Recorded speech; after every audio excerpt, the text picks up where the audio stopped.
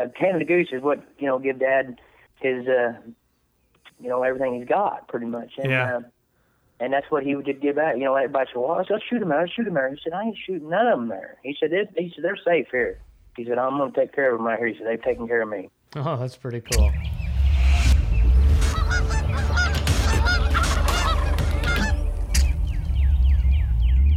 Welcome to the DSD Hunting Podcast. And if you haven't figured it out yet, our guest today, he doesn't need any introduction. He is a 3-time senior world's goose calling champion, the youngest ever to win such a title at the age of 16, and owner, operator of Tim Grounds Goose Calls, Mr. Hunter Grounds. Glad you guys had me on here today. It's an honor, no doubt about it. Oh, buddy, the honor is ours. It is all on this side of the microphone. Absolutely. Let me tell you. Yeah, for sure. We appreciate this a lot, Hunter. Yeah, I appreciate you guys giving me the opportunity.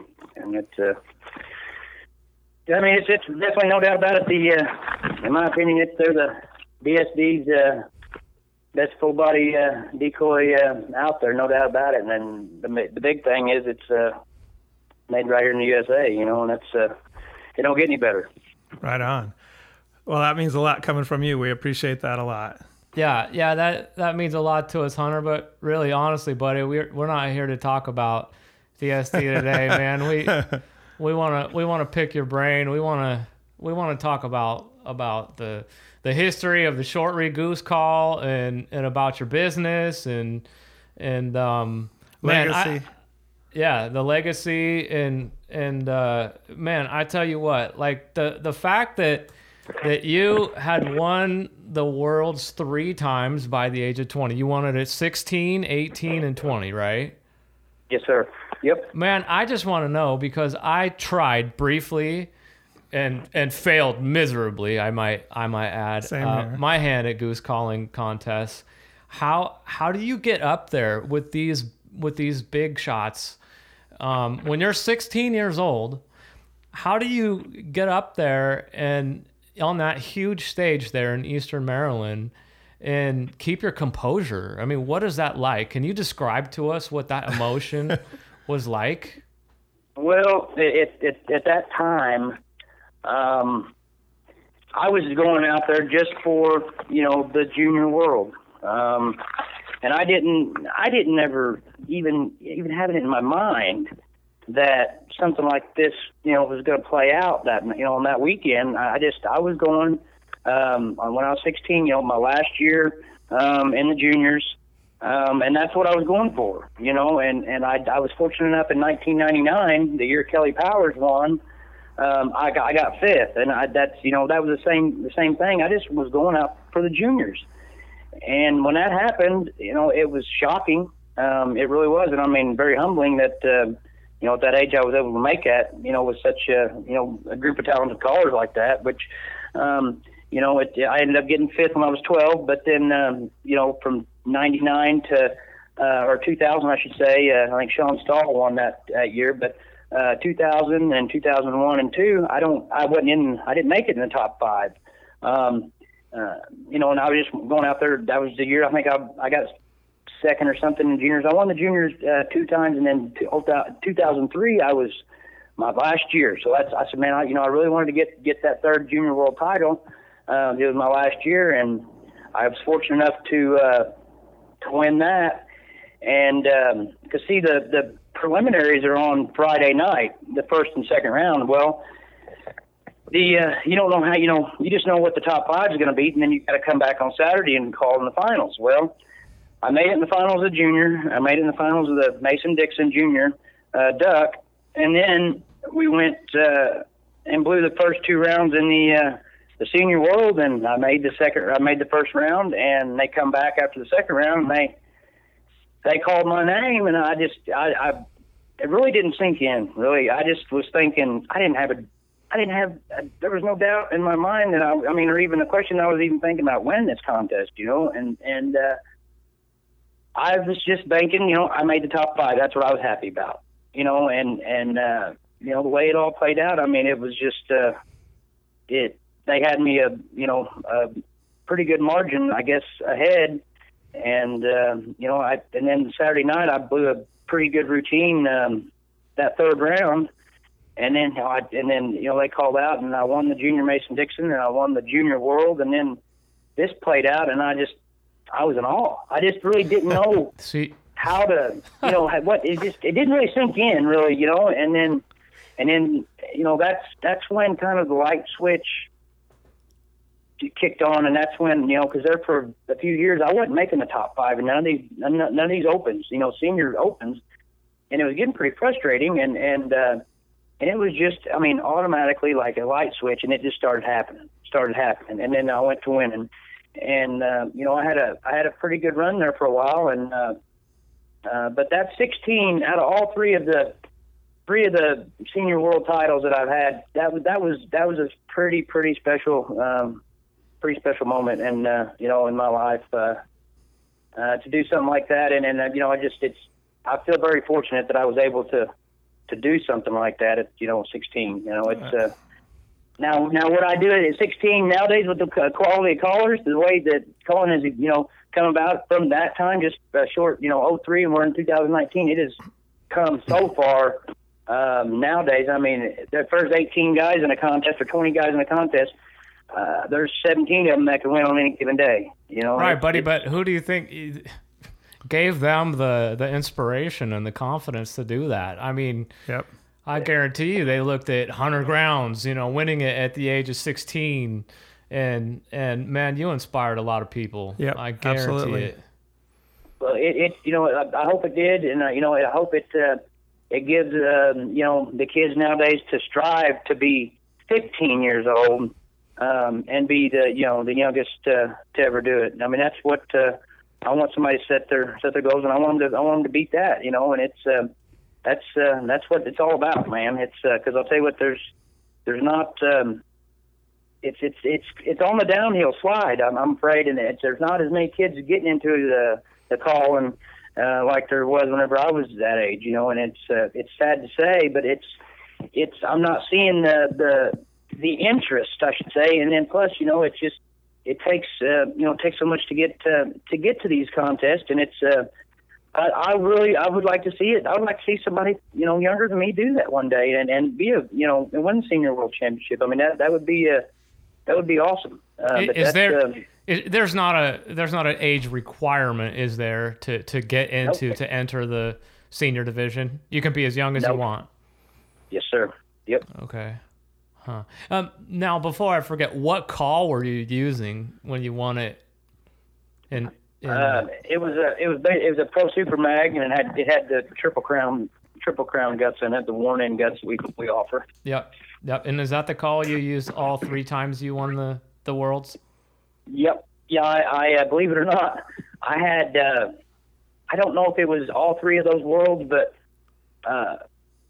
I'm almost positive 05 and 07 I went 3 years with the same reed. Believe that or not. Wow. That's crazy. I know. And there's guys that, blow 3 rounds and, they'll go through a reed, and I don't practice with my call. I get a backup, and I once I get that thing right, I baby it. I don't mess with it. I leave it up on the shelf. Huh, that's really interesting. I leave it put up. Because when you get a read and you get confidence in that, I don't want to mess. I hate to mess something up that's good, and I went 3 years without that, and I about cried whenever that thing went. Oh man, I have So did you have a bunch of spare calls that were tuned almost exactly the same that you could just blow like crazy to practice and keep your strength up? They were close. They were close. I always had a call that was, when I practice, I always have one that's a little bit stiffer than what I can handle to get my wind built up. Because when you get up there, your adrenaline's going, and it's going to seem a little bit easier. But I always just did that just for kind of get yourself in your lungs in shape and get your wind built up, and it's just like training a dog. A lot of these kids, that's younger now, that's all I do. They'll practice 2 or 3, 4 hours a day on a call. I never did do that. I always blew a call, but I blew in sections, 15 to 15, 20 minutes. And if I went any longer than that, my lips would be numb. Then once that happens, your lips go numb. You start, getting bad habits, and it's just you start getting in a rut. I guess you should say. And once you just want to just stay fresh and keep your mind fresh, because it's. I've always did my sections as far as always once first section and 1, 2, 3, 4, 5 out of a routine, and I always did 1 and 2, 2 and 3, 3 and 4, and 4 and 5, and then once I got all them down, I would put it together. But I hardly ever blew a full routine practicing. My transitions is what I always worried, and where I was going to take my breaths, because that to me that's what will make that thing flow. So much better than if you're up there and you don't know where you're going to take your breath. It can get you in a world of hurt. Boy, that makes so much sense. I mean, the people that I know that blow a call for 4 or 5 hours, it's tuned really, really light, so it's not very loud. They don't sound very powerful. And if you're trying to get stronger with anything, you can't just do it all the time. You have to have rest periods, because that's when you build the strength. Yep. It's just like training a dog, and it doesn't. I mean, hey, if guys want to, blow a call like that, hey, more power to them.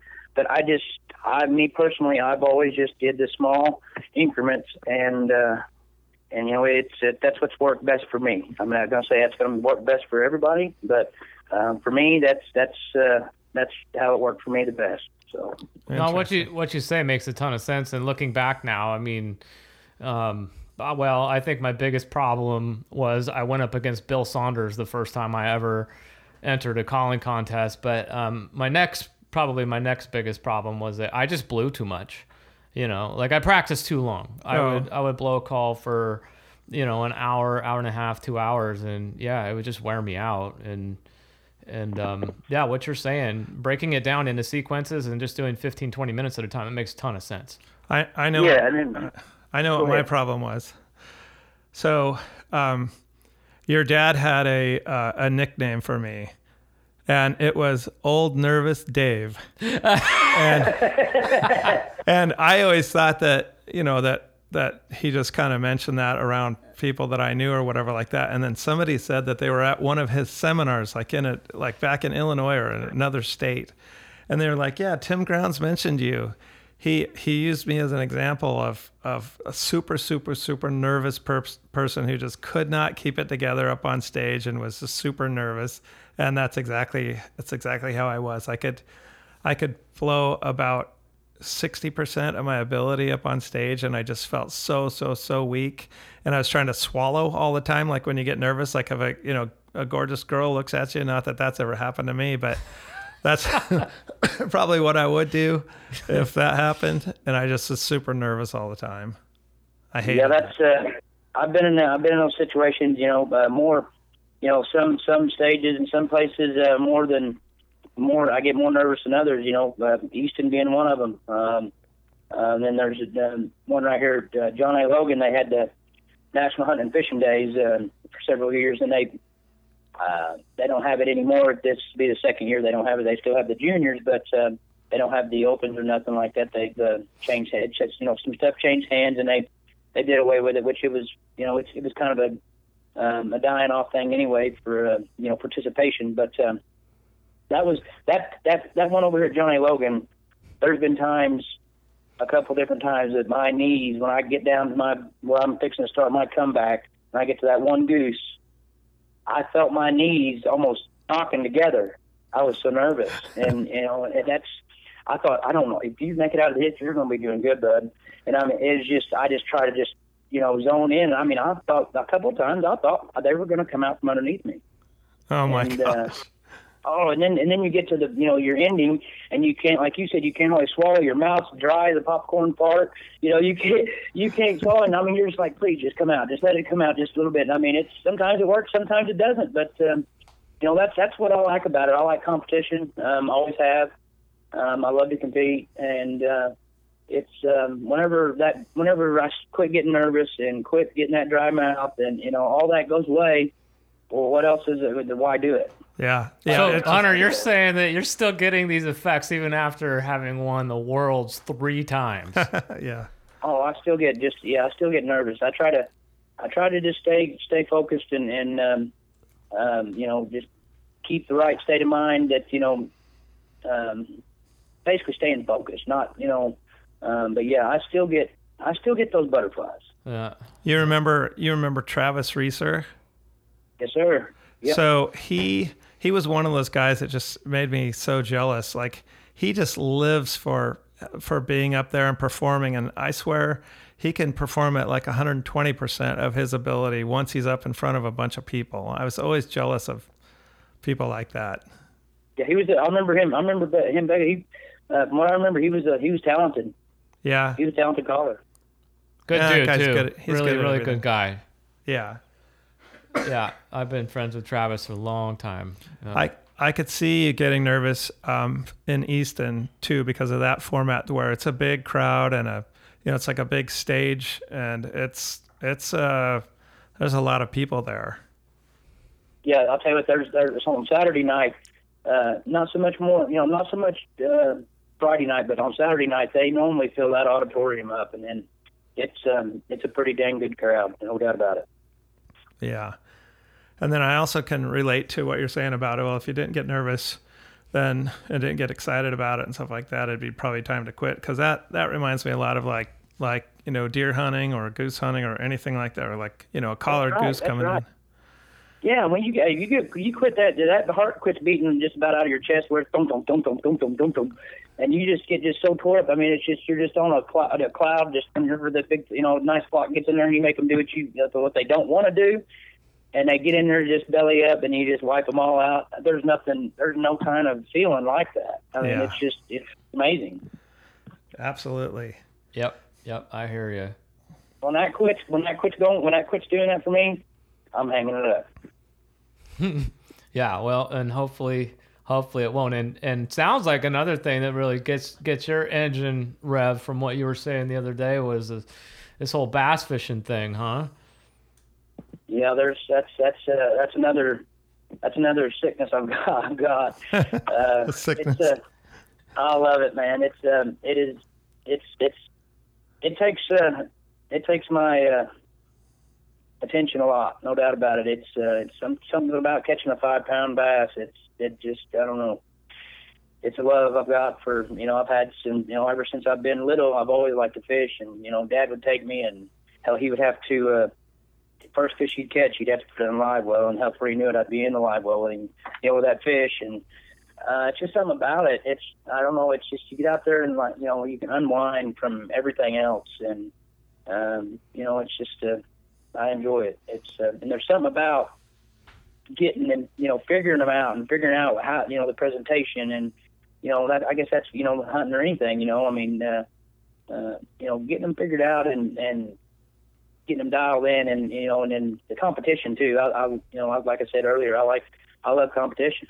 But figuring them fish out, man, and it's the fight. I haven't ever crappie fished much, or I have a little bit. I like to eat them now. I will eat a bunch of crappie, but bass fishing, it's just kind of taken me, kind of got a hold of me pretty good. Right on. So there used to be 2 type of bass fishermen. I was going to ask you which type you are, but I think there's 3 type now. So one type really likes to fish like jigs and worms and fish really slow. And then the other is really likes to throw like crankbaits and spinnerbaits and all that stuff. And then I would say the third is kind of what I got into towards the end of my bass fishing, and that was just throwing great big giant swim baits and just trying to fish for one big bite. But what's your style, or what's your favorite type of fishing? Well.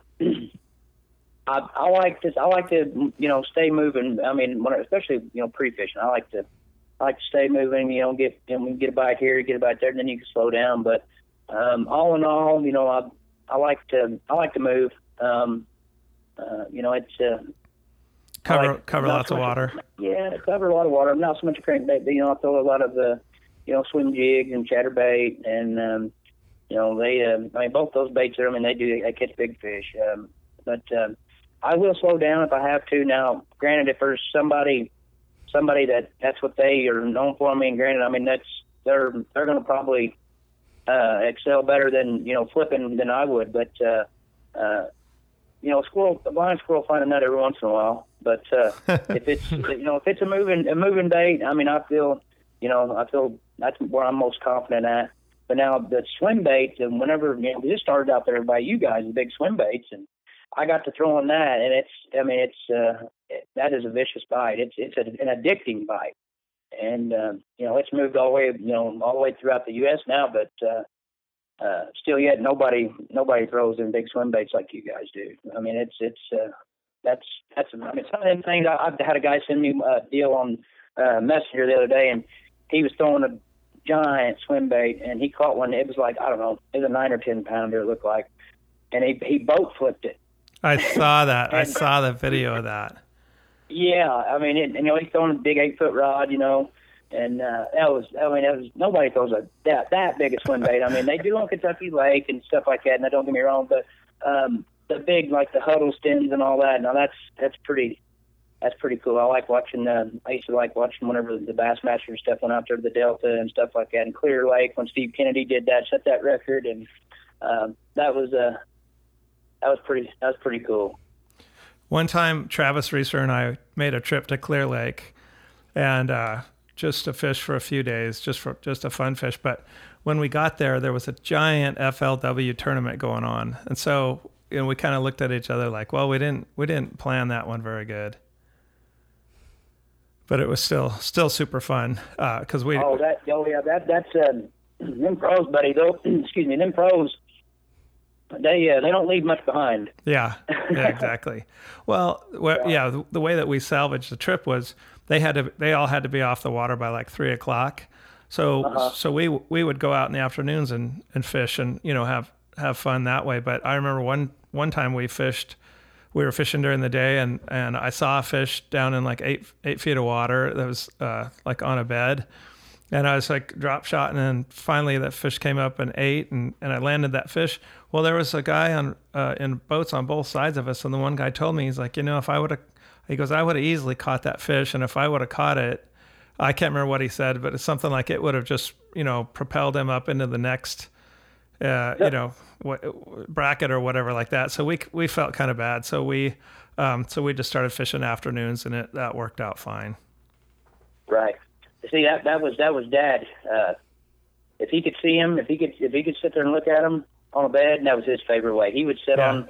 He kept me on one fish one day in a tournament, and he had the buck on. The buck was about a 4.5 or 5 pounder. Well, he had a hold of him twice, and the sow, she was in there. She was, for around here a 7 pounder.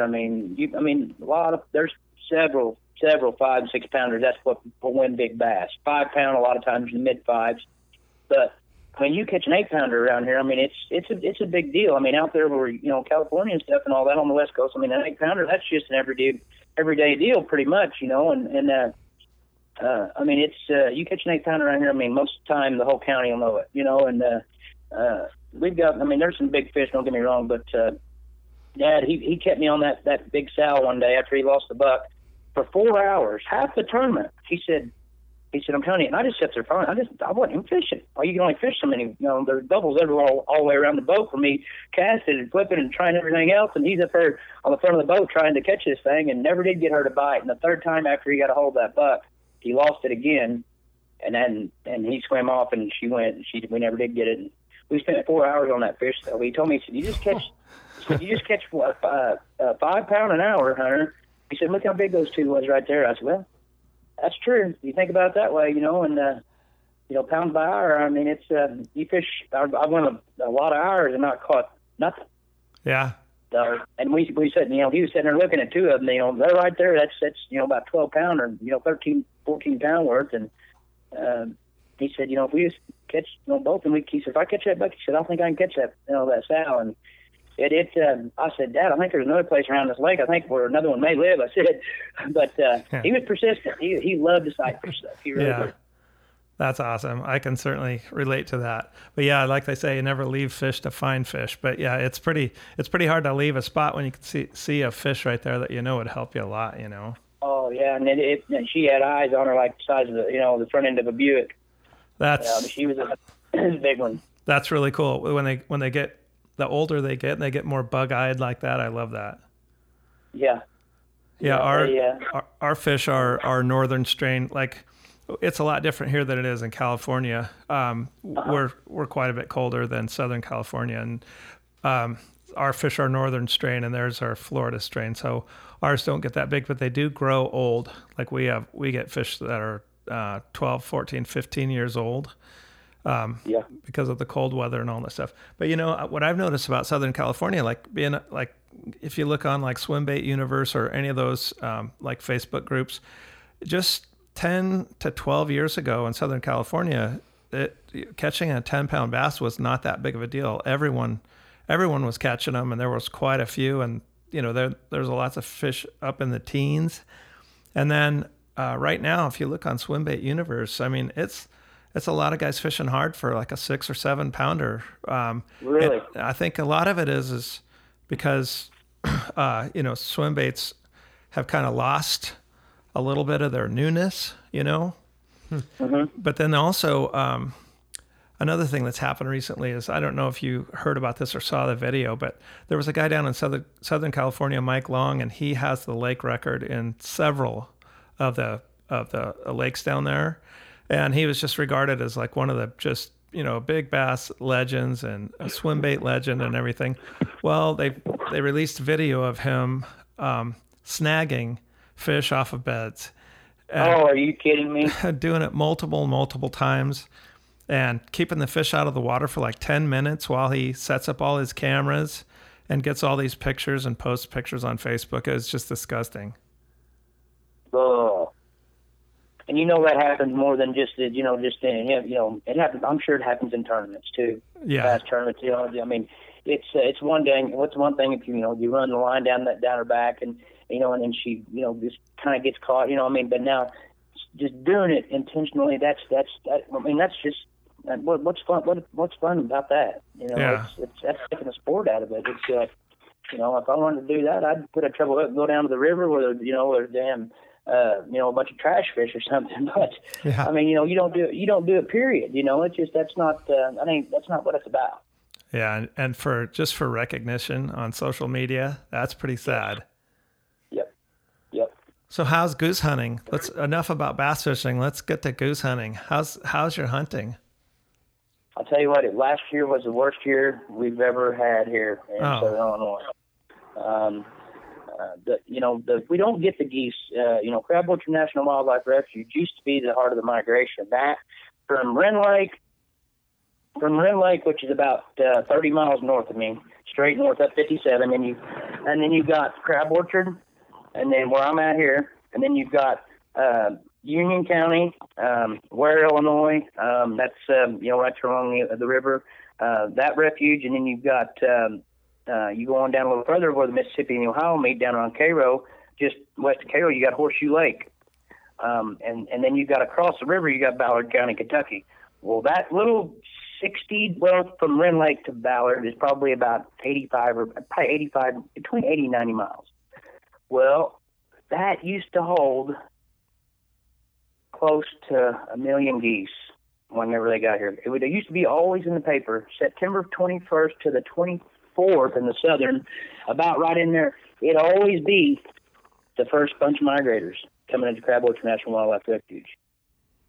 That was, you're talking a few months, like a month and a half before season even come in, 2 months probably. They come from, wherever they left from, they come straight here. There wasn't no stopping here and then getting, like it is now. We don't even see them nowadays, man. If we was to get 15,000 on the refuge, I'm pushing it. And it's just we'd have 250,000 here, and it was just geese. I just got on just the tail end of it. I've been in on some good stuff around here, but I didn't get in on the major deal. I've seen a lot of pictures. I've heard a lot of stories from the old timers, and at Dad's age and even older. And it's, they said, just drive anywhere through Marion, everywhere you look in any direction, and there'd be a flock of geese. So and it was just better. And I mean, it was good for revenue. It was good for, businesses, hotels. I mean, it brought a lot of money. I mean, Canada Goose brought a lot of money to Southern Illinois, through the, the 70s and the 80s. And it was the last we shot them pretty good. It's been, I wish I could find that piece of paper. It's been 2000. It's been 2010, maybe about 4 or 5 years ago. Seems like we shot them up decent, pretty good. But I mean, as far as like the deal, whenever they're coming, whenever I was with them, whenever we did get a few of the big migrations, whenever I was able to hunt and got to experience it, when they're coming, you would shoot a flock. And I mean, it would even be between like 45 seconds to about 2 minutes where you shoot it. That's how far they was apart coming. You'd shoot a flock and you could see the next flock coming. That's when they're coming. If they were coming, if they'd be 5 to 10 minutes apart each bunch, it's a pretty good migration. That's, it'll, once they do the next count, I mean, you can tell you get there's some new ones for sure. But when they're that deal where you shoot a flock and then you better hurry up and get out there because you see that big line coming way up there, that's when 45 seconds to a minute and a half apart. I don't think we'll ever see that here again, not in my lifetime. Because there's a lot of factors, and I mean, everybody's got their own opinions on why that things have changed the way they have changed. But there's who knows exactly, what the deal is. It's everybody's got their own opinion on it, but I do know that the migration has shifted west. Some of our biggest migrations here in this area used to come out of the east from the Ohio River, and we've not seen that. Even ducks would come out of the east. And we still do get some of the ducks, but we can talk about that in a minute. But the geese, it used to be just unbelievable. Our migrations come out of the east, and we don't see that no more. And I think majority of them it's them geese, because Oklahoma, Kansas, Iowa, all them states out there are just, are booming right now with waterfowl, and it's definitely not booming here. I mean, we still get some ducks, but I mean, the ducks still migrate. But in my opinion, I think the biggest thing is planting them flocks like they did, all these resident flocks. That's in my opinion. I never did agree with that. I never will agree with that, because that's planting these things. Well, now they're a nuisance. They're, all over the golf courses, crapping on the golf courses, and then back people's backyards, crapping on them. They're shooting bottle rockets out of them and chasing them off, and they don't like them. And now they're a nuisance.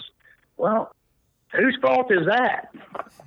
Yeah, the people. It ain't nobody's fault, but it ain't nobody's fault but man. And now not only are they a nuisance, but they're attracting birds that historically would, potentially fly further south. Oh yeah, and then then it makes it real tough whenever you shoot the nuisance, as they call them now. You shoot the flock that's there then, and then you'll shoot the new ones coming in for a few days, that, a good migration. Well, then they'll set for 48 to 72 hours a lot of times. That, they'll set, and you won't hardly see nothing after they migrate. And then they'll get rested up, and then they'll start venturing out, kind of seeing what's up, and you'll pound on them again. But then that's a short-lived deal. And then they get mixed in with them ones that's been there and knows the ropes already.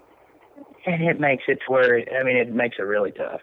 So there's a short-lived deal there, and it's just, I just never did agree with the planting like that, and it's just, I don't know if we'll ever see it like around here, like it once was. Maybe. I know everything takes its toll and has its cycles and everything, but man, it was sure some good hunting back years back, and it's. All it is memories now, and it's maybe it'll happen one day, but we still get the ducks. I mean, we had like I said, last year was a horrible year. There wasn't any kind of a goose migration at all, really. But the ducks, there was so much water. The backwater was out. The river was out of its banks all year long.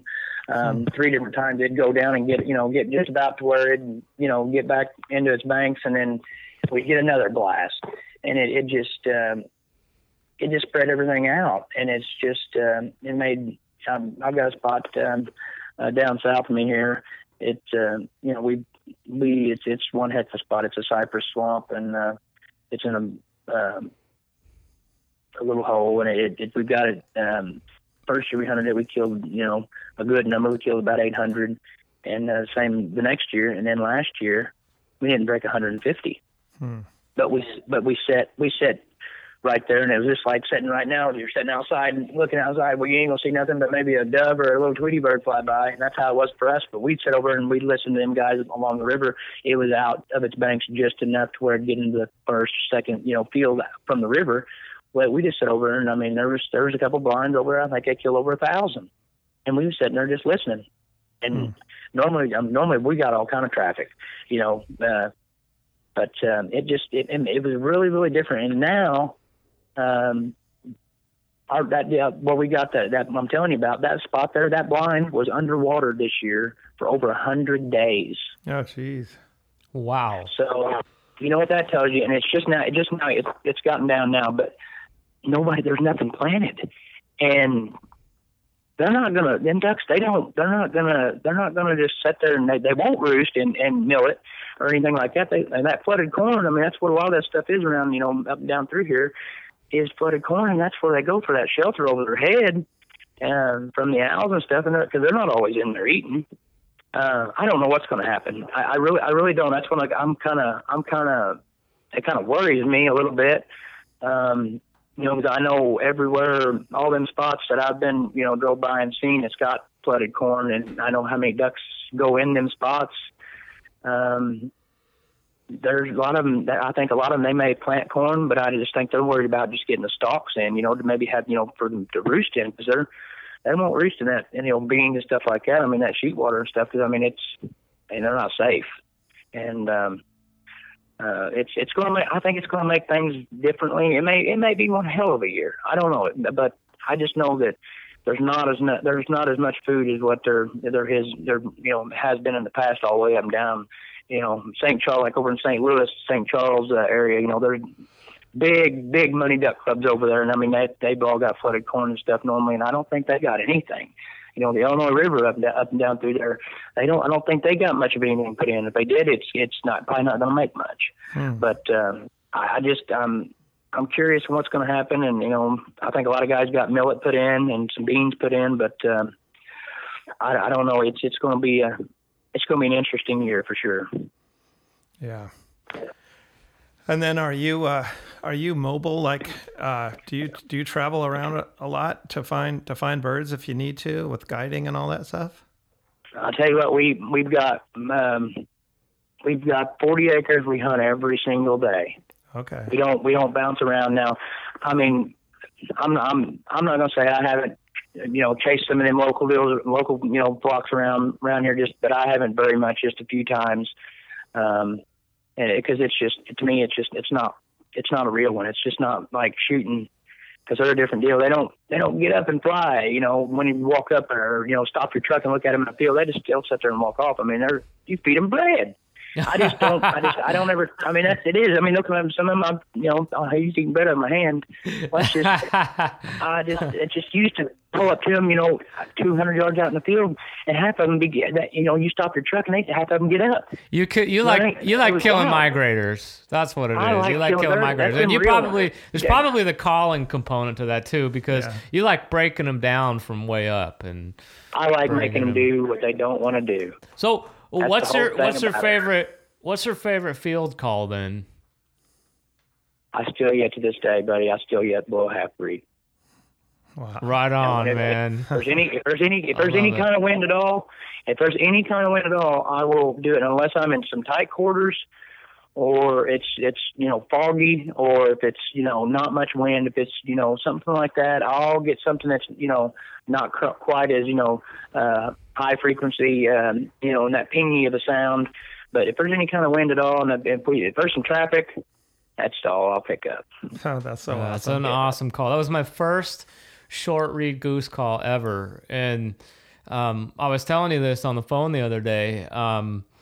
I saw it featured in an outlaw goose hunting video Jim Cripe put together back in 1992. It's just called 1992 Goose Hunting, but it's actually a really awesome video. And your dad gives about a 3 or 4 minute calling sequence in it. And at that time, I was blowing a variable tone honker, and I was killing birds with it. I loved it.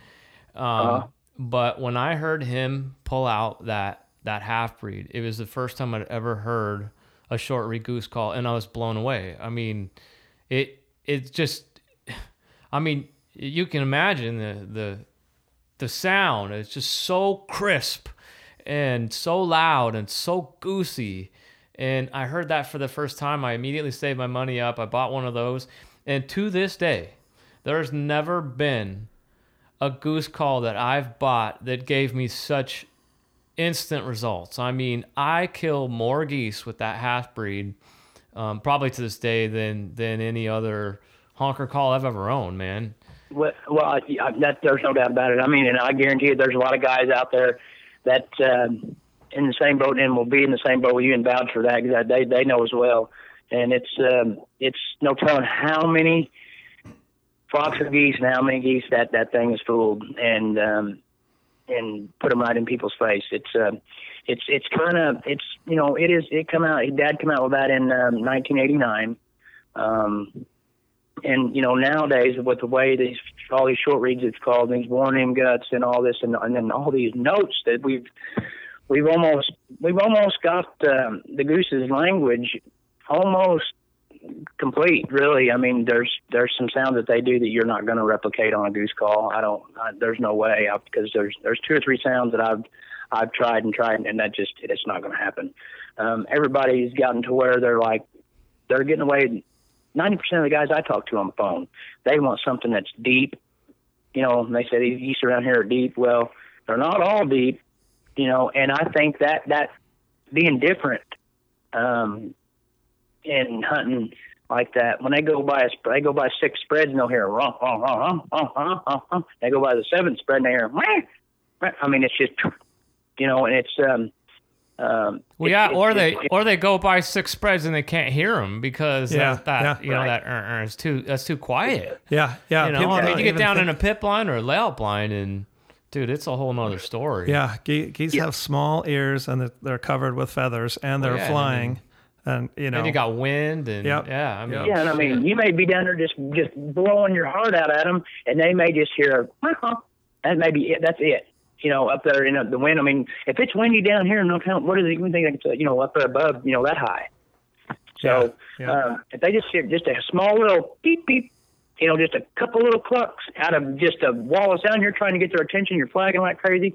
I mean, they've got to hear you to kill them, or if they can't see you, they need to be able to hear you, and and vice versa. Yeah.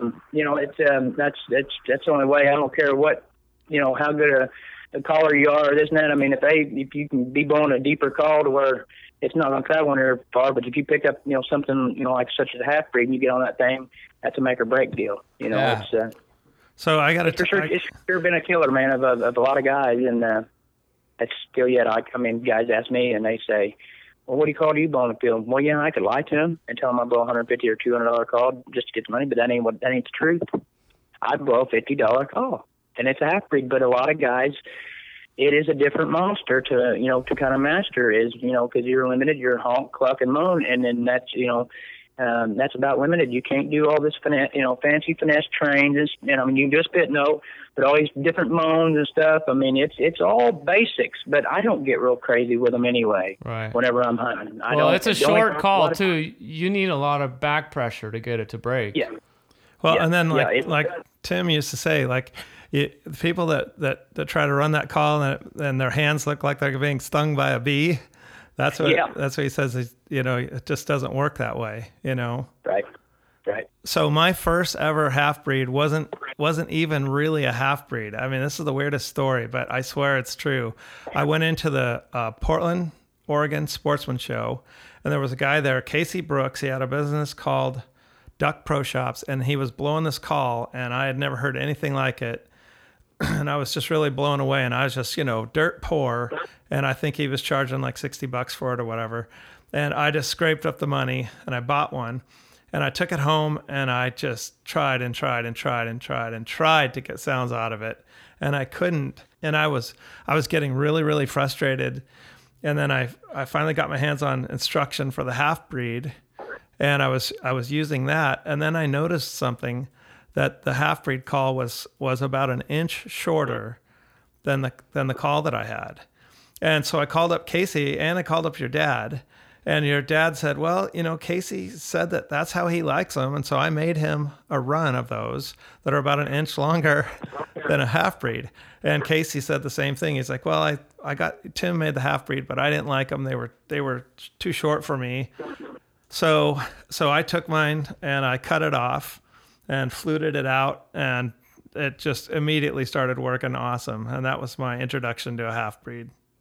Yeah, was it almost, it didn't have that crack to it? Was it more of like a duller, like a kind of a monotone type crack, on the top end? Yeah. Is that how it was for you? Yeah, exactly. You couldn't blow it like a flute, and you couldn't blow it like a Half-Breed. It was in between, and I don't know how Casey ever got sounds out of it, but really, Casey, all he could do was just cluck with it, and that was it.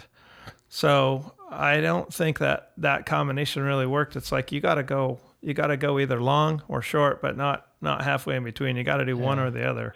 Well, Dad tried. I've got Half-Breeds that he's cut at a 45-degree angle. He's got different cuts. I mean, he tried, all the different lengths, because all it is a guide's best, cut down. And he said, Hunter, he said, look at all these things I've got here, cut. It's amazing. He's got holes in them, just like for like an instrument like a flute. He's got holes in them, cut at a 45. But that length there, that was the sweet spot. So yeah. Well, and people don't realize when you're in business like that, and also, innovating something that's never been done before, it costs a lot of money to be cutting all those calls, and if you cut it too short, you can't really add material back. No, you can take away, but you can't add. That's for sure. Yeah, but somebody has to be the risk taker and the innovator and all that stuff. And we're all really thankful for it. That's for sure. Yeah. So you say that the Half-Breed, and your dad said this in the video too. The Half-Breed is really just the guide's best, but just a shorter version of it. But it's got different guts in it. It's got the same guts in it, but a different reed. And all we did, it's got the flute guts in it. What we grind it, we take the tone, grind the tone channel down to just where the round, where it drops in there as far as the trough. But it's the same guts. It may be the same. We've got green guts, we've got the black guts, and we got but as far as the gut itself, it's the same. It's the same. No, we've just got there may be different colors or different material. But it's just it's a wider reed the Half-Breed is than the guide's best reed. Yes, I remember. Okay, because I had both. Well, I had the variable tone honker, which is basically just the guide's best with a bell on it, right? Yep. Yeah, okay. And I mean, like, I wonder, do kids these days even know that flute calls existed? Probably not. I mean, because Tim sounded pretty damn amazing on a flute call. I was blown away before I ever heard him blowing a short reed call. How about the way that he could go from, and Hunter's the same way, could go from a flute call to a short reed and back. Like, that's what blows my mind. Unbelievable. Yeah. And I'll tell you what, still yet to this day, I mean, that flute call, that still kills a lot of them. That's a forgotten sound too. Yeah.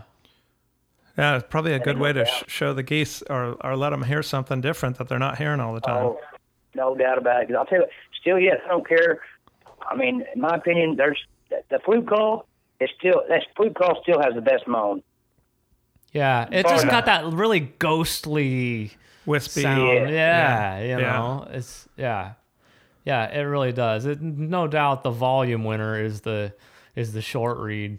I mean, the amount of stuff that we can do on a short reed, and the way these guts are, the worn-in guts, and it's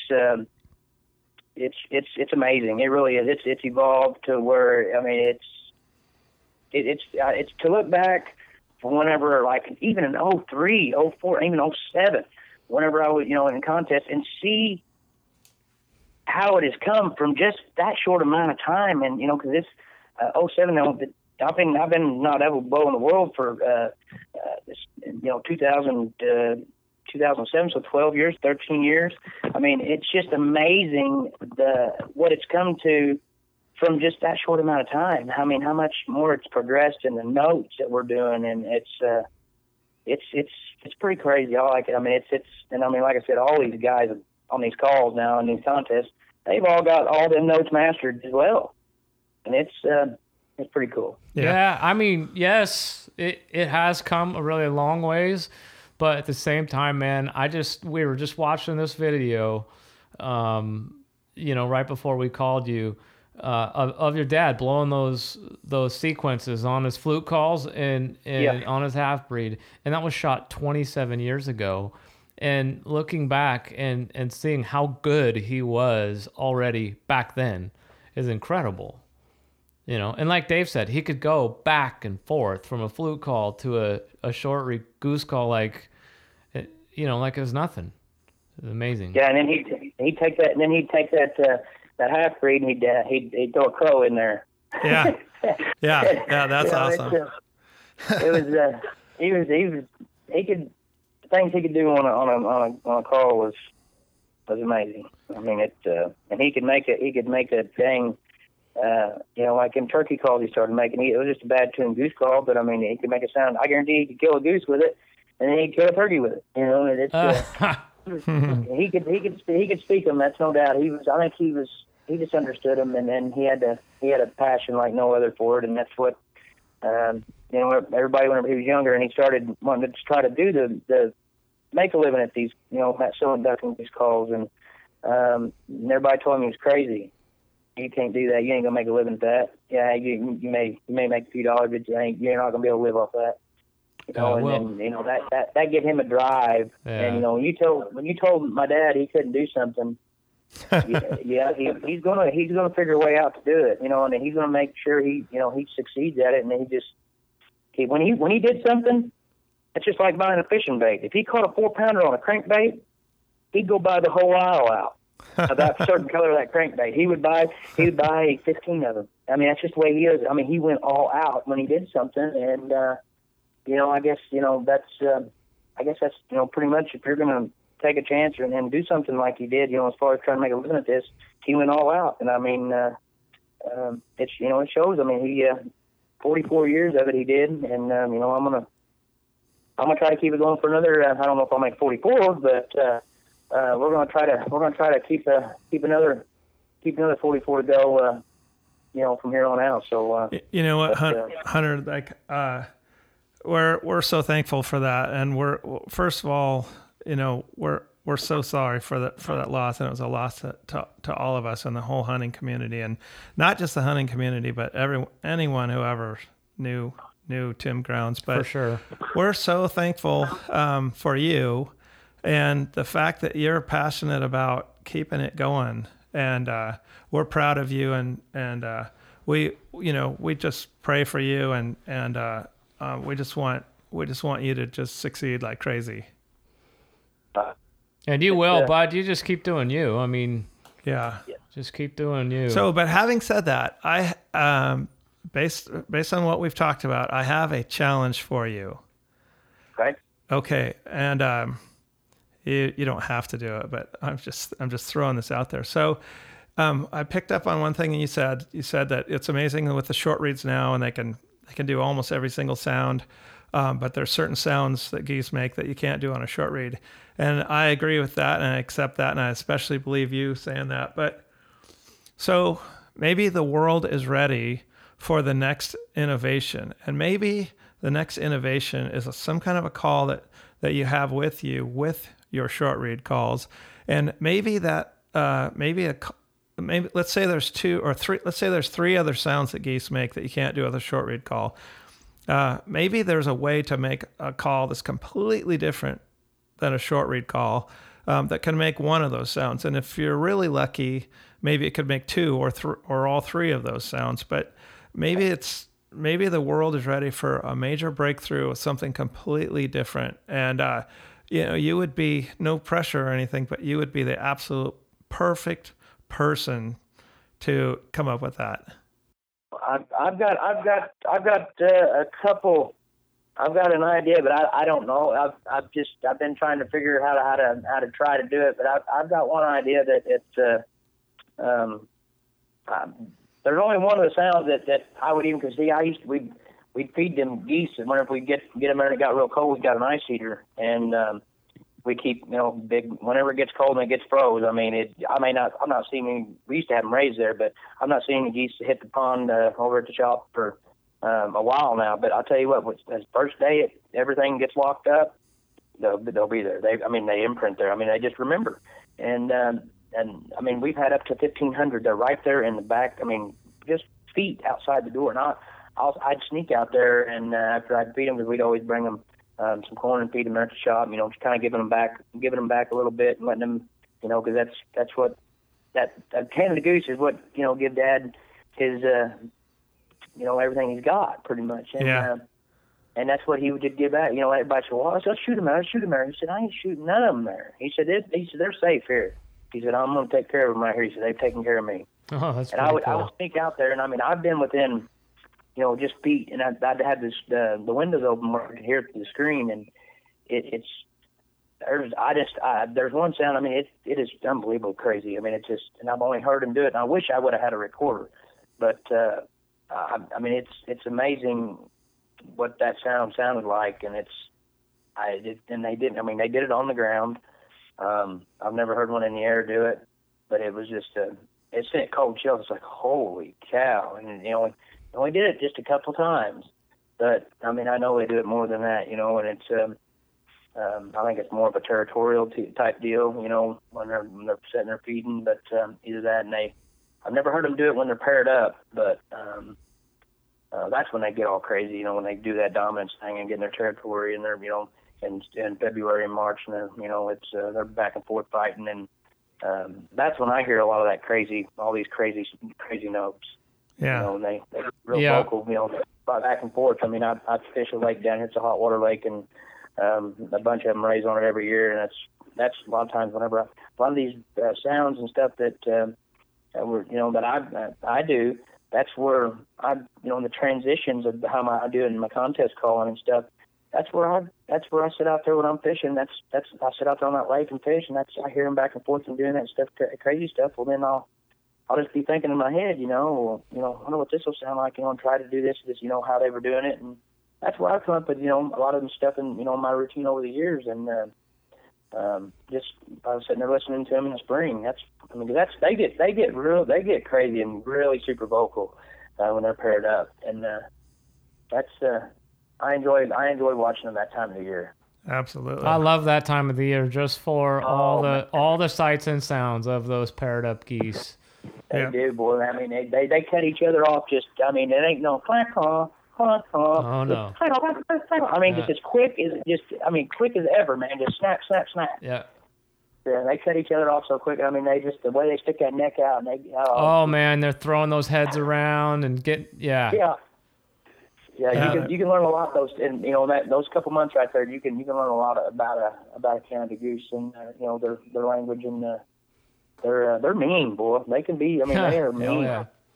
While I still got the chance, so one of the things that I always really admired and respected so much about your dad was just the fact that the guy helped so many people. I mean, you look at anybody who's anybody in the calling circuit these days. Who's gone anywhere, and I mean, how many of them, got started thanks to Tim Grounds, Several of them did, and there ain't no doubt about it. More than several of them. Yep. There are too many to mention. Sure. But that's what he loved to help people, and I mean that's he didn't just do it just to be doing it. He did it because he loved the game, and he wanted to do it, and he was a giver, man. He had a heart of gold, and it was the size of Texas. Yeah. And it's some of them deals, some of them things, throughout the year didn't end up real good, but he made amends and whatever, but that's beside the point. But it's he loved helping people. He did, and he was a giver. And it didn't matter, if there was somebody standing on the side of the road, it was with a sign. Almost every time he'd stop and give them a 20. Whether he didn't even know him from Adam. But he just, I thought I had to do that, Hunter. I just thought I had to do that. Made me feel good, and he would give money to St. Jude. We got some duck calls one time. We got a whole thing of a big shipment of duck calls. A guy wanted one for his mom had breast cancer, and we had some made with it. We still got some of them, matter of fact. And I don't know how many we got, but anyway, we was going to give, I think it was $15, $20, or $25 of each call sold to the hospice over here, for breast cancer awareness. Well, normally you do, after the calls were sold or each call, well, he just went ahead as soon as he got them in the mail. He sat down, he added it. He wrote them a check, cut him a check for every one of them. For every one of them like they were sold, and sent him a check for, just that amount. I don't know what it was. It was a, pretty nice chunk, but that's just the way he was. He wanted to give and give. And it's, I wish he could have, I've been around a little longer, that we could have did a few more things together, but, that's, the man's got a plan for everybody, and it was his time, and he said, it's time for you to come up there, buddy, and, was he ready? No, but, it's all good up there, so, there was things that me and him was, discussing that, not so much, we was going to do, as family and business deals we was in, in the middle of. Granted, I think I know the answer. Some of the answers I found out, he told me before all this happened, but, we was in a couple of deals that, I never did get the answer.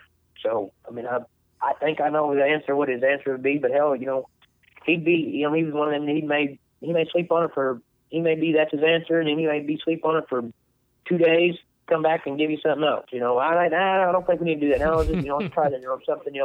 He was just he was always thinking. His wheels was always turning, and I just like I said, I'm gonna some of them things I'm gonna have to put on hold, and a couple of them I may never do, but I'm gonna try to do, and it's just. It's just going to take a little bit more playing, and without him and with me, and a little bit more, testing or whatnot about it. But it's you just got to take one. I'm just taking one day at a time, one step at a time, and it takes 44 years of business. It's me and him. It's always just been me and him. 32 years of my life, and. Pretty much, and my grandma and grandpa helped us in there. They're in their 80s and stuff now, and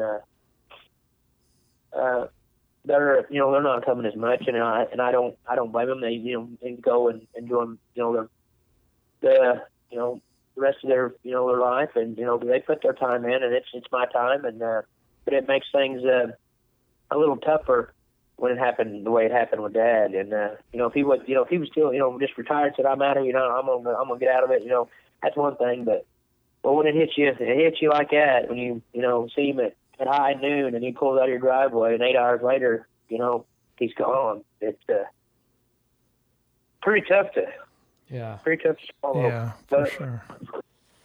Yeah, it's you can't hit pause in this world. It'll leave you in a dust trail, but it's just taking some time, and we'll make it. Yeah, right on. Yeah. Well, we're pulling for you and praying for you, and we'll all be together in paradise at some point. It's just sometimes these things happen when you're not really ready. I lost my brother, who was 2 years older than me, when I was 17. He was 19, and I'm not comparing that to losing a dad, but I just, and I've lost my best friend and my uncle and stuff like that. So it's just, you're just never prepared for it. And it takes a long time. You never really get over it. But that these people really want you to just do your best and just try to thrive, Yep. That's, it's like, normally we've always got, when he was, still alive, we'd always, somebody call in and, order a call. And if it wasn't, past 2:00, because we had to have the stuff, got to have stuff at the post office by 2:30. If he called at 1:30, we got the credit card read and called in. We shipped it out that same day, and it's a little bit, things are a little bit slower to come. It's always, now it's taken me a couple days because I'm in there, I'm trying to do 3 peoples in one, computer and then, all that stuff on the computer. And then, we got bought an engraver a couple of years ago, and it's just, I'll get it done. I'm going to get it done, but it takes me a little longer to get things, processed and done. And, it's phone calls and stuff, and, the phone ringing. I mean, you got to take him, and you got to make sure to take care of your customers. If you ain't taking care of your customers, you ain't going to last very long. And, that's customer service is a forgotten thing, and I just don't want to. I want to make sure everybody's taken care of, and they just going to be a little, maybe a day or two longer than what it was, but we'll get them taken care of. Yeah, and people are going to understand, and you're absolutely right. If you put your customers first, they get it. They get it, and they're supportive. It's just amazing. Well, everybody's been. I'll tell you what, everybody's been super, super supportive, and that's the only way that I've been. I've made it. With everybody. It's I don't know what I may have went crazy. It's there for the my friends, and it's being here and just having the support is a big thing, and I mean that's what keeps me getting up and going. And it's a lot of people probably maybe want to see you, go down or whatever, and we can't. You just got to keep your head to the go. Nose to the grindstone, and keep it plugging, and just do your best. Do all you can do, and let the better play out. And it'll be. I don't. The man upstairs. I mean, he ain't gonna put something on you that you just cannot handle. Just like when this happened here. I mean, it's. I'm gonna make it. It just makes it a little tough, and it makes things a little rough on you. But you can't get down, and get down. That's when things get bad. You just got to keep it going and stay positive is the main thing, and things will work out. Absolutely, and for what it's worth, buddy, I mean, my dad, he got me started. Into waterfowling, and he's my best friend too, and I tell you, I'm really fortunate to still have him around. But if nothing else from this incident, it sure made me realize how fortunate I am, still have him around. And I tell you, there's been times when I've been busy and the phone's rang, it's been him, and I've thought for a second, I'm right in the middle of something, I'll call him back some other time. And I've thought, nope, I find myself stopping what I'm doing, because you never know, when the last time we're going to get to talk to him. So. Well, that's exactly right. I mean, if you'd have thought, if I'd have knew that the last time whenever he got in that truck, because he wasn't in a big hurry that day. It's almost like the body knew what the mind didn't.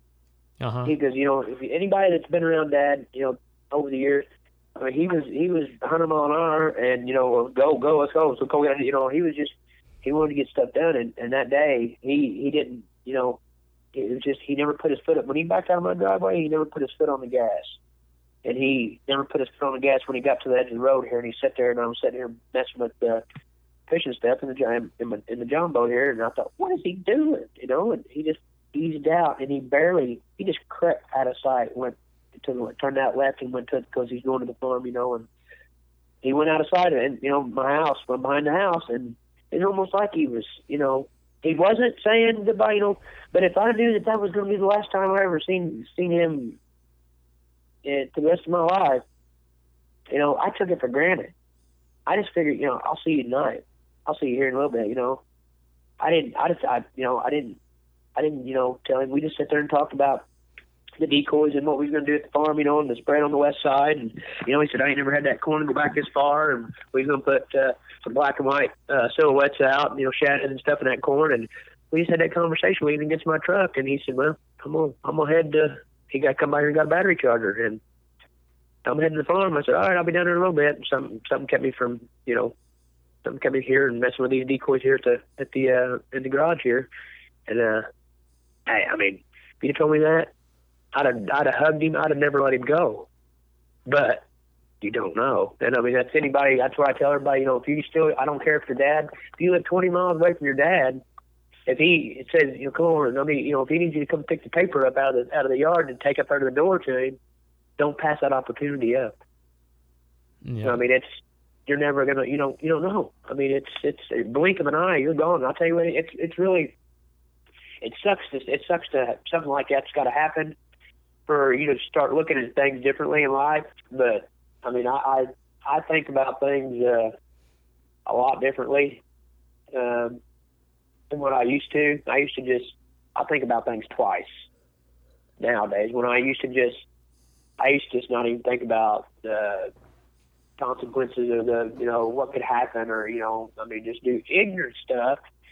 And now it's just because you're here and you can be gone in a blink of an eye, and it's really opened my eyes up that after this has happened, I think about things, and that may be because I'm in my 30s now too. But I mean, still yet it's changed the way that I think and process things. And it's that's just part of life. That's one thing you are guaranteed for sure, is we are all going to go one point in time or another. We're all going. So yeah, that's right. We just don't know when. So, but yeah. He's in a better place. I mean, as far as that, I mean, he's there's no limits up there. There's 10-pounders swimming around everywhere, and it's all it's all. I tell you what, the man. migrators are still arriving. They're still flying. Oh yeah, up there. no doubt about it. No doubt. So yeah. He's having fun up there. There's a lot of his buddies that he's reunited with, and they're having a big time. I don't know if it's worth playing or not, but if you want to hear it, we've got the calling sequence of your dad from that outlaw video. Yeah, I tell you what, like when he's talking, I've never seen that video or nothing. I don't even remember Dad talking about that or anything, because hell, I would have made me 5 years old. Man, you were, I guarantee you, because this was back in '92. And let me tell you something. I know that. I mean, this was like one of the most influential calling sequences that anybody ever recorded. I mean, and I know that because I've talked to guys like Sean Stahl and Bill Saunders, and they all feel the same way. So let's play that. Friend Tim Grounds from Southern Illinois. Tim, tell us about your goose calls. Well, my number one seller is the variable tone honker.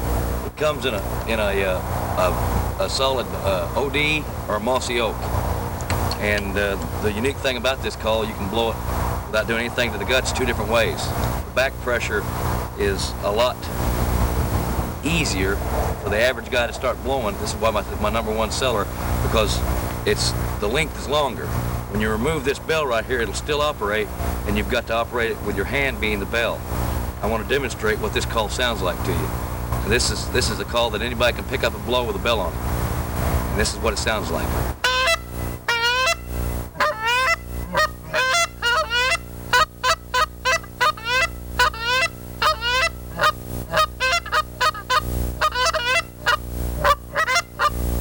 Sounds it'll make besides that, but the unique thing about this call, it's why I call it the variable tone honker. You can remove the bell and your hand becomes the bell. It sounds like this here.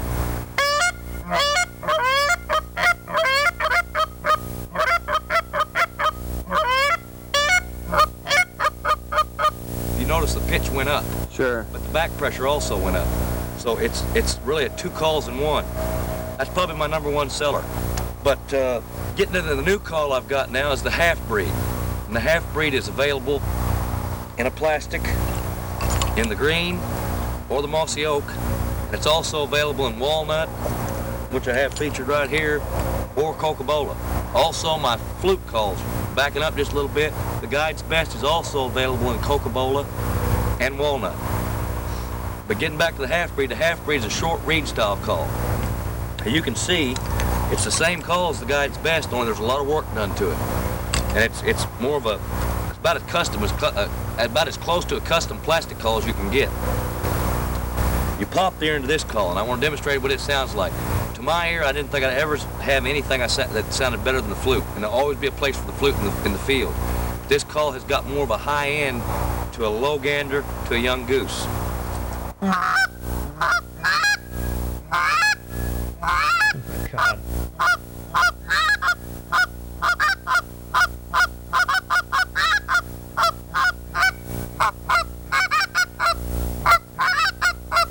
Show you a couple of different pitches. This one here is pitched a little bit higher than this one is.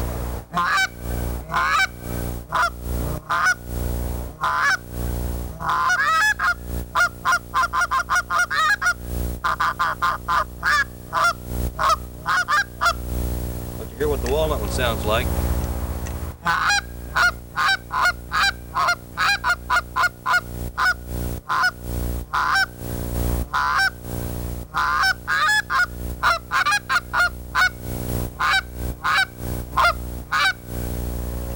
That's the half-breed. Now, like I said, that is, some guys are picking it up and going with it, and some guys that's blowed a flute for years is coming to find out there's another tool out there that works just as good as the flute does. That's it, man. That absolutely sold me at 13 years old. Yeah, that's and talking about the walnut and the Cocobolo, which there wasn't very many in the flute calls too. On the Guide's Best, there wasn't many wasn't Guide's Best made, and just like the same way with the half-breed. I don't know how there was just maybe just a certain few runs of them. And then he came out with the short mag and then the long magnum. Right, and then there was the Honker's Magic Magnet in there at some point too, right? Yep, that was in the mix, and I've been having some guys talk about that, you ever thought about doing that? And I'm gonna end up probably next year. That's one thing, and I'm gonna in the works that we're gonna come back out with it the same way, because it didn't have any O-rings, or didn't have a brass insert like that these wooden calls do nowadays. But that's what I'm going to do for next year. Probably is it's going to be just the same look. It'll be a walnut insert with a maple barrel, and but it'll have O-rings and brass insert, and probably going to offer it with the original Triple Crown guts, or with the half-breed guts, and so you'll have the sound just like that half-breed you just heard. Oh man, yeah. So it'll be just something that whenever he started out with, and because we've got the half-breed still yet, and we don't have we don't offer the Honker's Magic Magnet like we had back then. So it's something that I'm going to try to bring back to the line. Right on. That's cool. Awesome. Well, if there's anything we can do to help, you just holler. Absolutely. Same here.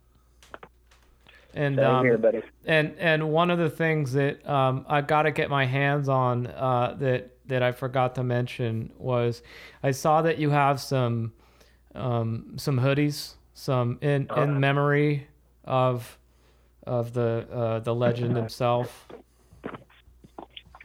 Yeah, I've got hoodies. I've got long sleeve and short sleeve. You just we can make it happen, brother.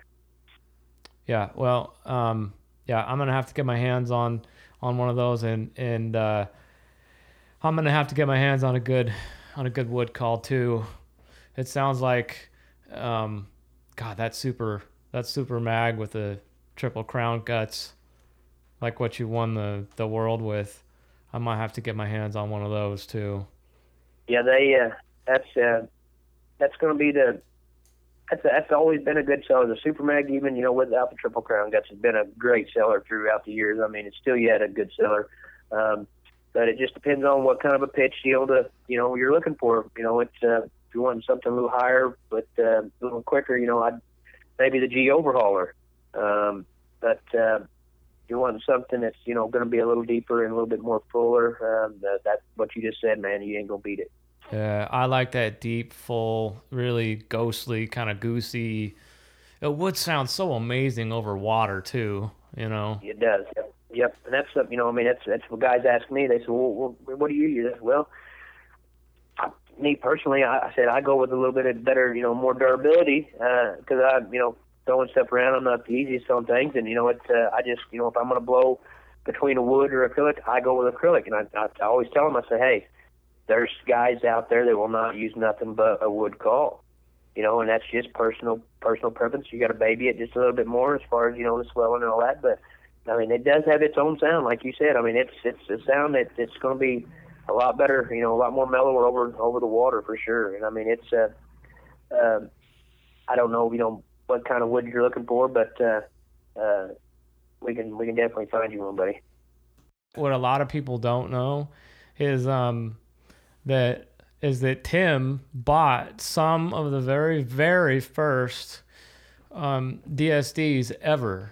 Yep. And I've still got them in the field. I'm hunting over them. Still yet to this day. And it's I've still got them, and I'll tell you what now, because when we put out our decoys, I mean, when they go out in the field, we don't pick them up every day. They stay out. Mm-hmm. So when they go out, they've been in the weather, they've been in the sun, they've been in all that. And I'll tell you what, I mean, at times some of them decoys have been out at over a month. So, and then when we pick them up, we don't put them in a bag. I mean, we use them, and I mean, we're not. I mean, it's a different way of a way of hunting. I mean, if we was hunting mobile, yeah, I mean, you may put them in a bag, but I mean, back then, that paint on them decoys in 1999 he got from you is still on their tip-top shape, and that's no kidding. I mean, we don't put them on a stand. We put them in. They're laying there. I mean, they've been used, and that's 20. This year will be 20 years. Now, there may be a beak blowed off of one or busted off of one, but I'm telling you what, they're still good enough. And I tell you what, I put them right in the kill hole still yet. Oh, that's so awesome. I love it. And what's great. Funny is, excuse me, geez, the way I actually met Dave was, I didn't even meet him until right around then, maybe 98, 99. But I'd been blowing Tim Brown's goose calls. When did DSD come about? Was it 99 or was it 99? Whenever you went and you started? Okay. Yeah, but see, Dave had already been making his original Lesser Canada Goose decoy, which you started making those in 99? Yeah, I started working on the sculpture in 98. Right. And got the first one done somewhere around 98, 99. So you probably got it done around 01, 02. Yeah. No, I'm giving him a hard time. No. Anyway, so ouch. I know I hear about so I've been blowing Tim Brown's goose calls all through high school. I mean, ever since I started hunting geese, I was blowing Tim Brown's goose calls, and so I totally idolized him and everything, and I get to college in 98 or so, and one of my college buddies is from up in this area where Dave lives, and he's like, there's this guy that makes decoys up by me, and they're really amazing. They're super realistic, and even Tim Grounds buys them, and I'm like, what? Tim Grounds? I was like, so you mean outlaw silhouettes, right? Because Tim had started using outlaws, but they were out of Eastern Washington, so I was kind of a little bit confused there. And they're like, no, these are full body decoys. They're made by a guy named Dave Smith, and so I never even heard of Dave before this friend of mine told him, and the only reason he really caught my attention was because your dad was buying decoys from him. So I'll tell you what, I'll tell you what, there's nothing any more realistic than them things, man. That's one hell of a decoy you guys got out. No doubt. I don't care if it's a deer decoy, bar none. Turkey decoys, bar none. I mean, there's no doubt about it. I mean, the deer decoy, it's amazing. Just the muscle. You know, you got all. I mean, because we've got that one, and it looks just like one. And then you know, I mean, then we go back to the Canada Goose side of your line. It's just there's nothing, anything out there that's going to compare. And it's made in the USA. That's the main thing. And you know, it's them new ones you got out with them big lookers, man. I seen them. I said, holy cow! But yeah, well, you know what I told you. But I'm waiting to see. Don't you, Dave and Brad? I'm waiting to see it. It'll be it could be unbelievable. I mean, I'd love to see a spread of them. Oh yeah, well we'll make it happen. I mean, yeah, let me tell you something, man. I can say this because I'm not the artist here. I'm not the talented one. I'm just a bean counter. But oh man, you should see how far his sculptures have come. You know, since those first ones that your dad bought from him. You know, 20 years ago. These new one-piece honkers we got there, awesome. I mean, these things seriously kick ass. And I've not got to put my hands on the brand new ones you guys come out with. But man, I mean, it's there's nothing better. I mean, it's you. I mean, it's 100%.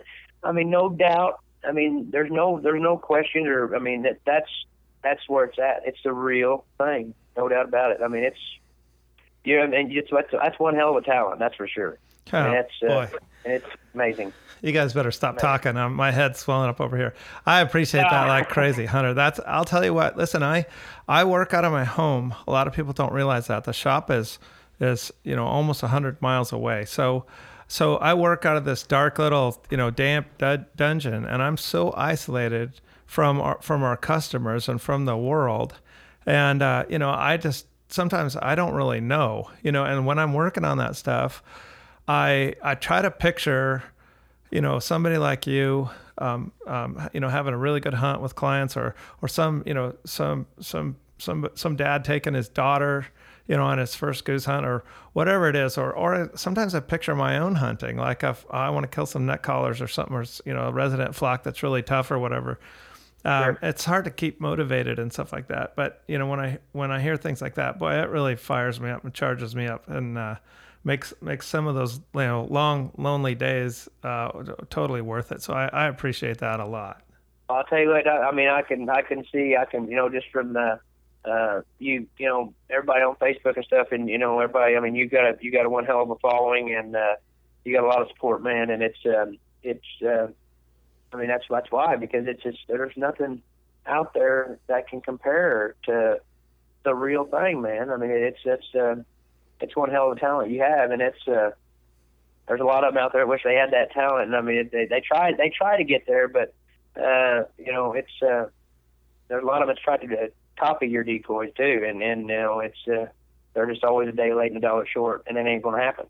So, and it's and I'm humbled that whenever you guys left me that message, Brad left me that message the other night, about giving him a call, and and all that. I mean, it was very humbling, and I mean, it was an honor. I thought, it lit a fire underneath me, and it made me. I just sat there and thought, no kidding, and that's pretty humbling to even be asked, from them something like that. And I want to thank you guys, and it's like I said, it's humbling as ever. Right on. Oh well, buddy, let me tell you, I've said this before, but I mean it. Like, the pleasure is all ours. I mean, seriously, if you would have told me, 20 years ago even, that I would be talking to Hunter Grounds, on a podcast, I would have never believed it. So thank you for coming here and talking with us. Thank you for having me, and we'll try to get together. This season, and maybe fool a few of them. That'd be fun. Hey, and we'll make you a video, a digital video copy of this tape. Okay. We might have to it might involve a little bit of piracy, But we're okay with that. We'll make it happen. We know a guy. Okay. Yeah. Right. All right. Well, thanks a lot, Hunter. And keep up the good work and take care of yourself and stay in touch. All right, will do.